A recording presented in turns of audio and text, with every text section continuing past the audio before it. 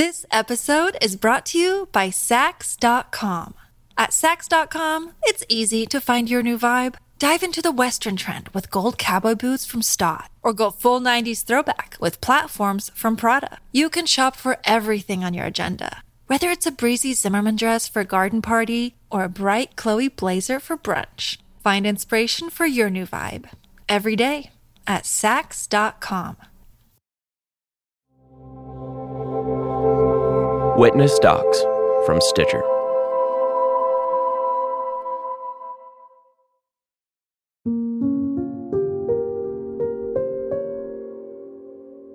We were all taken into a big meeting and talked to about the Johnson baby powder cases that we were going to start hearing about. Because they assumed that people in the general public were going to start calling in and saying, hey, is your product safe? I'm hearing that all these women are getting cancer. Should we be using your product? Should we be using your product? Is it safe? That is the question at the heart of this series. And the people responsible for answering it work for Johnson & Johnson and the Food and Drug Administration, the FDA. Now, we know what J&J has to say about it. Talc is pure, talc is safe, despite decades of tests finding some asbestos fibers in their product. So if J&J's answers are hard to trust, who do we look to? The FDA is supposed to protect us, but as we'll see today, they've struggled to give us a consistent answer as well, and they don't always have the power to act. I'm Natasha Del Toro, and this is Verified.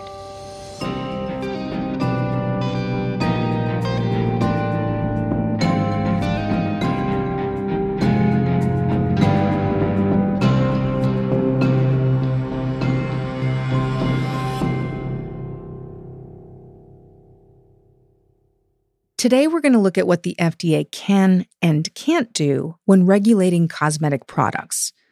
We'll look at what happens when women try to raise their hands and say, I think this talcum powder could be making me sick. And we'll walk through what happens when a researcher raises his hand and says, hey, I found asbestos in these products on store shelves. And then we'll look at why raising those hands doesn't trigger the response from the FDA that you'd hope. Now, I don't want you to get overwhelmed. There are some wonky details here.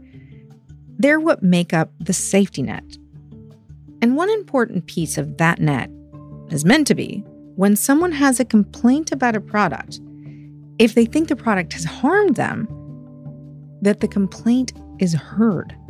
But that may not always be the case.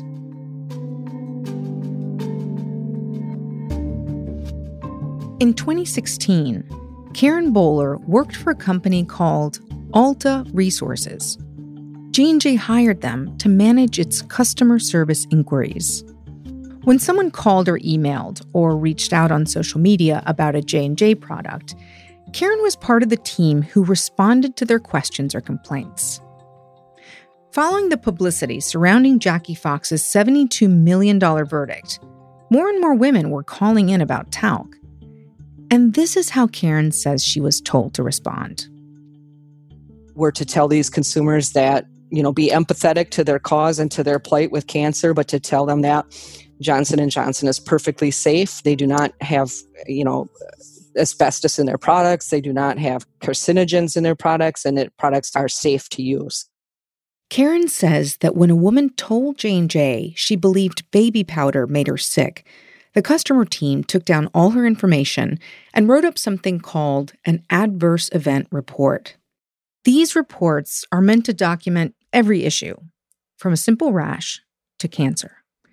Karen's job was to review records and make sure that every complaint was captured accurately. If a consumer called on Monday, that was documented obviously on that Monday and then went at midnight to the Johnson & Johnson partner.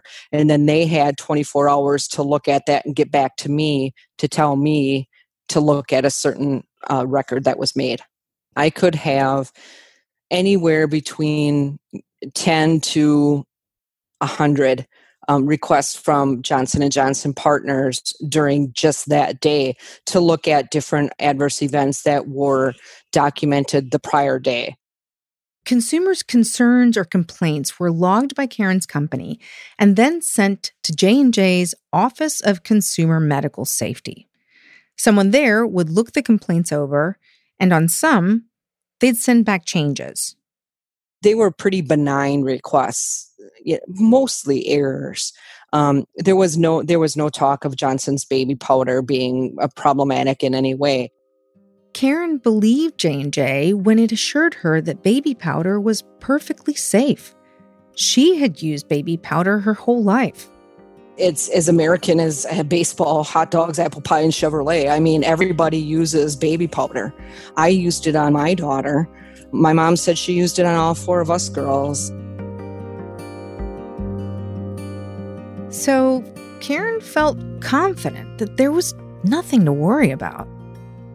I was having a happy hour with 2 of my sisters on a Friday night, and we were drinking a bottle of wine, and one of my sisters said to me, "Hey, Karen, I was going to ask you, I use Johnson's baby powder. Should I stop?" And I said, "Oh my goodness, no, absolutely not. It is safe. It's a litigious society, unfortunately. And you know what? We've been assured that this product is safe." And she was like, "Okay, great." That was on a Friday. By Monday, she wasn't so sure. I got a request to remove a medical history because the woman's cancer that she was reporting was due to her product use. And it was written that way in that verbiage. And I feel it now. My heart sunk. I thought, oh my God. Karen didn't mind making small changes to fix mistakes. But this felt wrong. We were asked to remove things that totally altered the meaning. We were asked to remove things from a medical history, remove cervical cancer from the patient's medical history. We were removing very important pieces of these people's medical history. I was very, very opposed to it from the beginning. I did it. I did do it, though. A few weeks later, Karen says the same office at J&J asked her to change another record. And she says as more women called to complain about talc, her team was asked to make more and more changes. Karen wanted to know what was going on. So she called Johnson & Johnson to ask, why was she being told to change records? Because I wanted to know, what's the deal? You're telling us to tell these consumers that call that, hey, everything's fine, keep using the product, but yet I'm getting requests from the Office of Consumer Medical Safety telling me to remove all these things from these people's medical records because their product caused their cancer. She finally got through to a company lawyer handling talc lawsuits. She did ask me what was my purpose in this and what I wanted. And I believe I told her I want the truth. I don't want anything. I just want the truth. Am I lying to all these people? She said the woman was nice. She was helpful, took down her information and her concerns, and promised to get back to her. But after that conversation, Karen says she didn't hear from the lawyer again. She wasn't sure what to do next and started asking around for legal advice. It's not like I was looking to tell on Johnson & Johnson. I just wanted to know if what I was doing was legal and B, moral. Eventually, she connected with Alan Smith, who had just wrapped up Jackie Fox's case. He was involved in a new case in Missouri, and he asked her if she would tell her story in court. So, in October 2016, Karen did something she never imagined she would do. She traveled to Missouri to testify under oath. Have you had calls regarding consumer complaints regarding ovarian cancer and the use of baby powder? Yes. Thousands? Well, yes. Okay, that's what I thought. The jury's heard that. Has Johnson & Johnson ever asked you to change the a diagnosis of any of those complaint reports? I've been asked to alter medical histories, yes. I want these 12 jurors to hear this. This is very important. They have asked you to alter records of consumers calling in about their diagnosis. Yes. You have personally been requested to do that. Correct. Johnson & Johnson lawyers didn't deny that Karen was asked to make changes to reports, but downplayed their significance. They walked Karen through a sample change, one they said was meant to clarify the customer's product use and medical history after a doctor reviewed her information.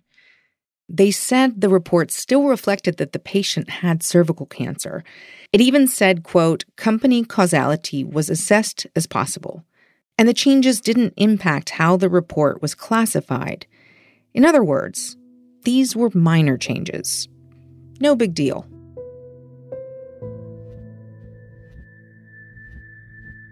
After her testimony, Karen went back to work. 3 weeks later, her company's legal department called her into a meeting and asked why she had testified.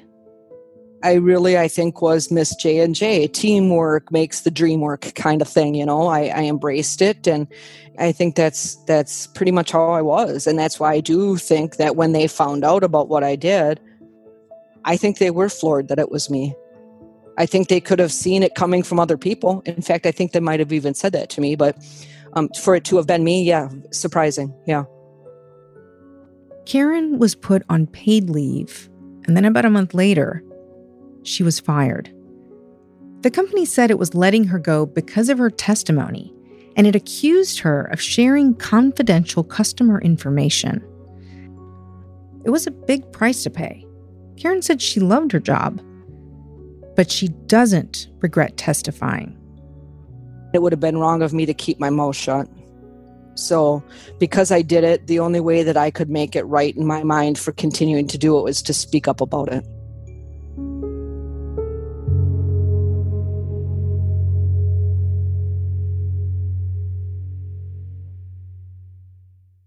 Karen's testimony didn't go very far, though. It wasn't really picked up by the media at the time, and it's been hard to figure out what, if any, impact these changes may have had. Karen wasn't asked under oath about how many records she changed. She told us that she thought she personally made significant changes to roughly 150 records over about 5 months.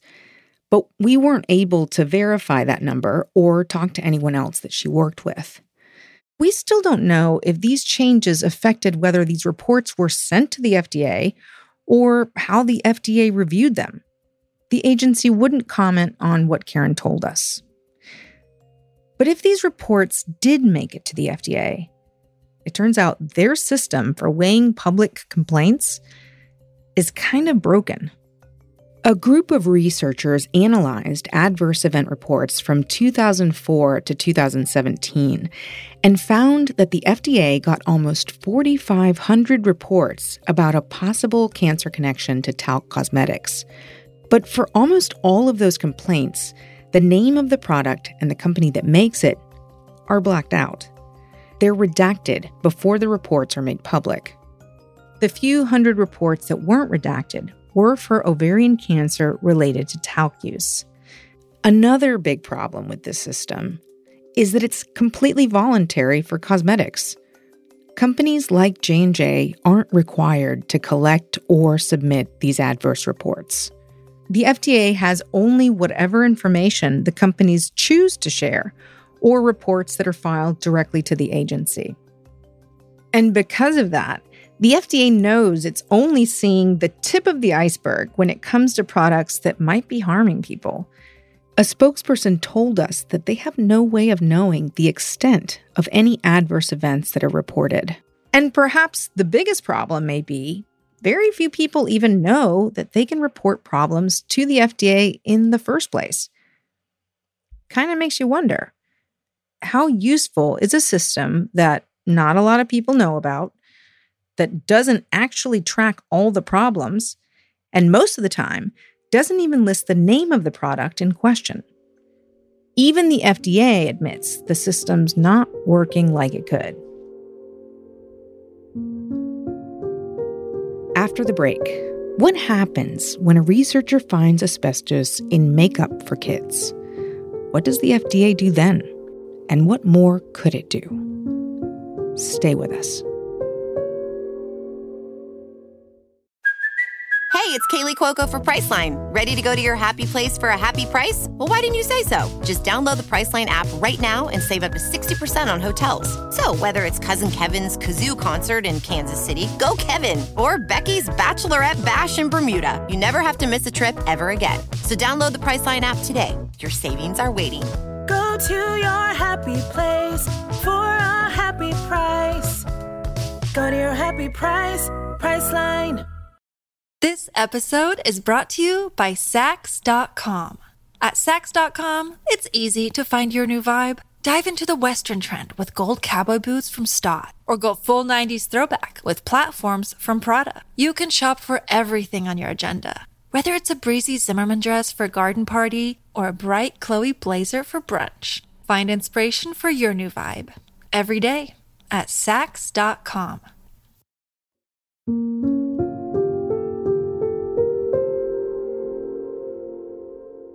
Our research has shown that if you have 100 products, talc products, it's likely that a dozen of them are going to have some level of asbestos fibers in them. That's Sean Fitzgerald. He's a geologist and the director of research for the Scientific Analytical Institute in North Carolina. The lab does environmental testing, including looking for asbestos in talc. Back in 2017, Fitzgerald was hired to test some talc-based makeup that was marketed to little kids by a company called Claire's. There was even a heart-shaped compact with glitter on the outside. Inside, it had palettes of eyeshadows shaped like flowers or butterflies. Each petal or wing was a different color. But when Fitzgerald tested the makeup, he found some alarming results.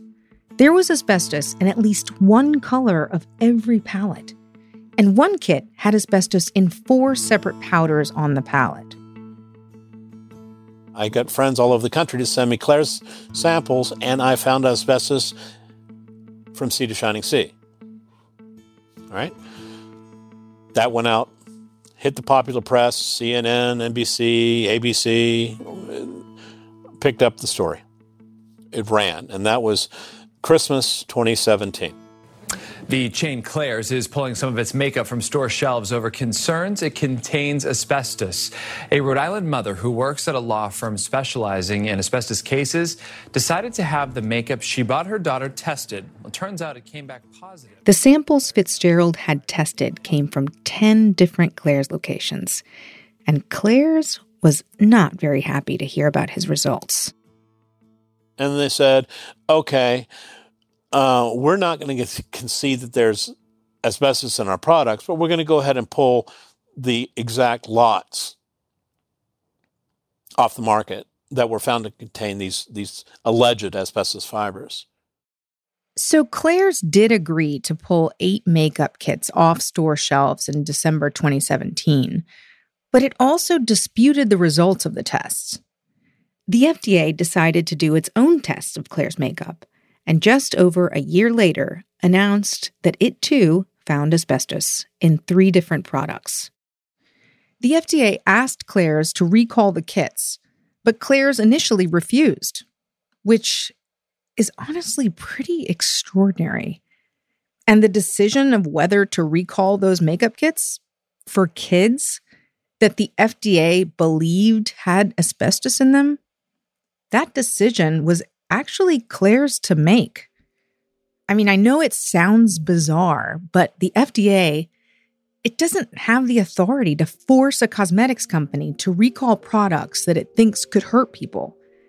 They can pressure companies, yes. Suggest, sure.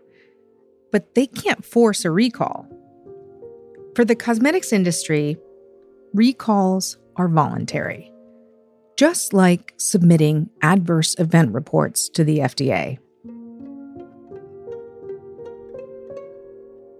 Claire's did eventually wind up recalling 3 products. But it was a pretty glaring reminder of the limitations of an agency that we expect to keep us safe. Stunning, actually, how little power they have. Good morning. The subcommittee will come to order. This hearing is entitled Examining the Public Health Risks of Carcinogens in Consumer Products. Today, our focus is on a group of widely used personal care consumer products that contain talc, a mineral that manufacturers put in baby powder for infants, makeup for teenage girls, and personal care products for people of all ages. Just a week after the FDA announced it had found asbestos in Claire's makeup, a House Oversight Subcommittee held a hearing calling for stronger regulation of cosmetics. This is Congressman Raja Krishnamoorthi, a Democrat from Illinois. FDA authority generally remains weak.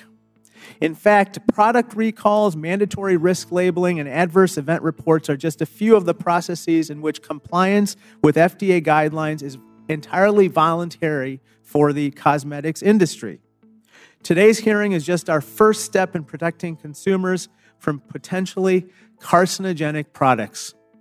The American people deserve nothing less.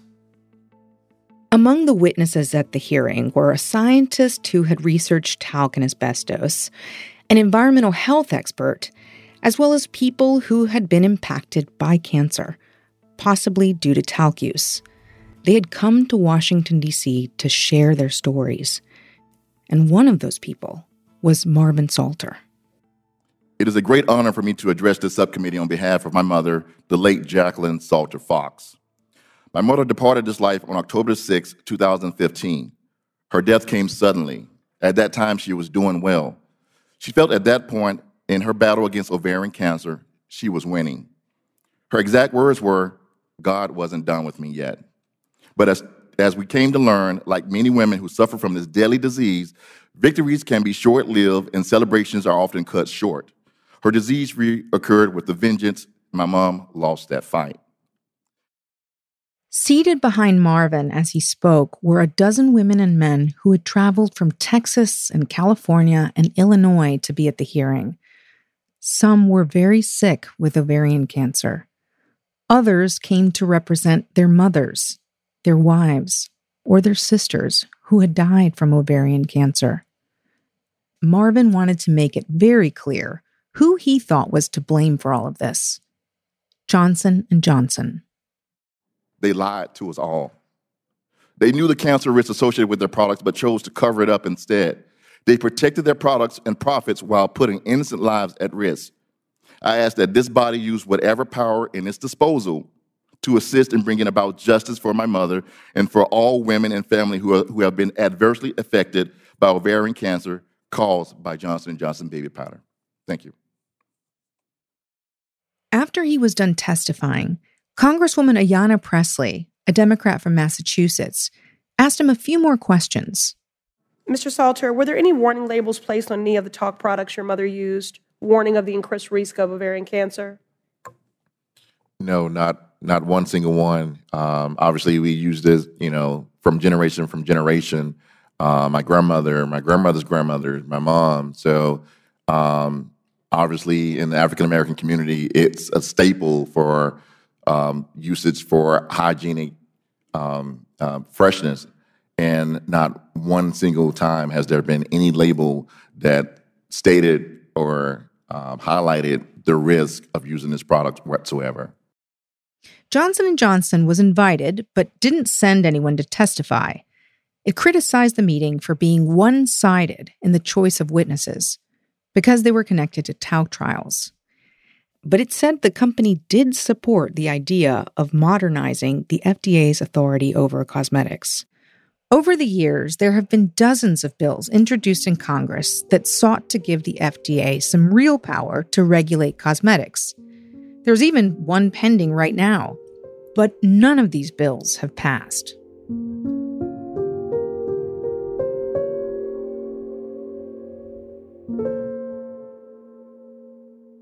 But But there is something the FDA could do right now related to talc. No new legislation needed. In an earlier episode, we talked about how the FDA had looked into setting a standard for testing talc for asbestos way back in the 1970s, but it never moved forward with the idea. An FDA spokesperson told us that the agency backed off because it heard from industry that its proposed method would be too costly, too complicated. Instead, it let industry regulate itself, and it accepted a test method favored by J&J and the industry group, the CTFA. We actually have internal J&J memos from the 70s where people at the company and the industry association discussed wanting to get their standard in place before a more sensitive method was proposed by the FDA. Today, just as it's been for decades, the industry testing standard is something called X-ray diffraction, or XRD for short. And XRD, it has some benefits. Here's geologist Sean Fitzgerald again. If you want to know whether thousands of bags of talc that are coming out of your mine and you've been hired by the mining company to determine, is this safe or not, you want to use a method that can see through a lot. You want to run it through you want to run an X-ray through it and just stream it through the X-ray, stream it. Picture big piles of talc on a conveyor belt moving through an X-ray machine. It's very efficient, and you can test lots of talc relatively quickly. But that speed, that volume, it comes with a trade-off: sensitivity. Unfortunately, X-ray diffraction will only detect the asbestos fibers in the talc if they're somewhere around 1% or better of the whole talc. That might not sound like a lot, 1%. But again, when we're talking about asbestos, it is. According to OSHA, the federal agency that oversees worker safety, there is no safe level of asbestos exposure. Fitzgerald was pacing around his house the whole time that we were talking, and he happened to be in his kitchen at this point in the interview. So he pointed to a 5-pound bag of flour that was sitting on his counter, and he said, "Imagine that's talc. If 1% of that bag was asbestos fibers, it would be the equivalent of about 4 aspirin tablets." In those 4 aspirin, we could actually have billions of individual asbestos fibers that are loose in the powder. So this whole idea of us not needing to worry about a concentration of only 1% is ludicrous. Now, there are other, more sensitive methods that can detect smaller amounts of asbestos. Instead of X-rays, these tests use microscopes. If you want to make sure that there's no fibers that could get into your lungs when you breathe it and potentially cause cancer in your lungs, then you need to look as close as possible. So the electron microscope, because it has that shortest wavelength and because it has the most powerful type of microscopy, is the best tool to make sure you don't have those. But you have to look at a very small sample. You have to pay some wonk like me to spend hours at the microscope looking through it with a fine-tooth comb. Better at finding asbestos, but when you imagine the amount of talc that you can test on a microscope versus that conveyor belt through an X-ray machine, you see the problem. Fitzgerald says the key to keeping asbestos out of talc is to do a better job screening it as it comes out of the ground. But the best way to do that? He says there's no clear answer right now. No broad consensus. Right now, in this industry, we are in crisis because our former paradigm using antiquated methodologies is no longer adequate assurance that the talc and talcum-based products that we're using today aren't contaminated with asbestos. And when he says industry, he means the FDA too. They're trying to figure out the right standard as well. The FDA held meetings back in February to discuss new testing standards. That's why they're holding these meetings. That's why they're inviting people, even people like me, to come to Washington, D.C., to talk with each other, to have these forums to try to address the problem because they recognize we're in crisis and we need to shift our paradigm. So once again, there's talk about setting new standards, just like the FDA did back in the 1970s. But for now, it's just talk. I mean, the agency hasn't figured anything out yet. Now, there is something else the FDA could do to regulate talc. It could mandate a warning on talc packaging or ban it altogether. But the FDA has chosen not to. The agency has decided that there just isn't strong enough evidence that talc causes cancer. In 2014, the FDA called the growing body of evidence supporting a possible link between genital talc use and ovarian cancer, quote, difficult to dismiss. But then it said that it wasn't enough for the FDA to require a warning. And when I hear that, I can see where the FDA is coming from. They want conclusive science. But I also think back to the argument that we've mentioned before, that waiting for conclusive science, especially when we're talking about cancer risks, takes too long and costs lives. The agency told us it's going to continue to test talc products for asbestos, and it'll issue safety alerts or work with manufacturers to recall products when needed. So that's the FDA's strategy. Keep talc on store shelves and try to make sure that if the talc has asbestos, it gets pulled off those shelves. And fingers crossed that the company agrees.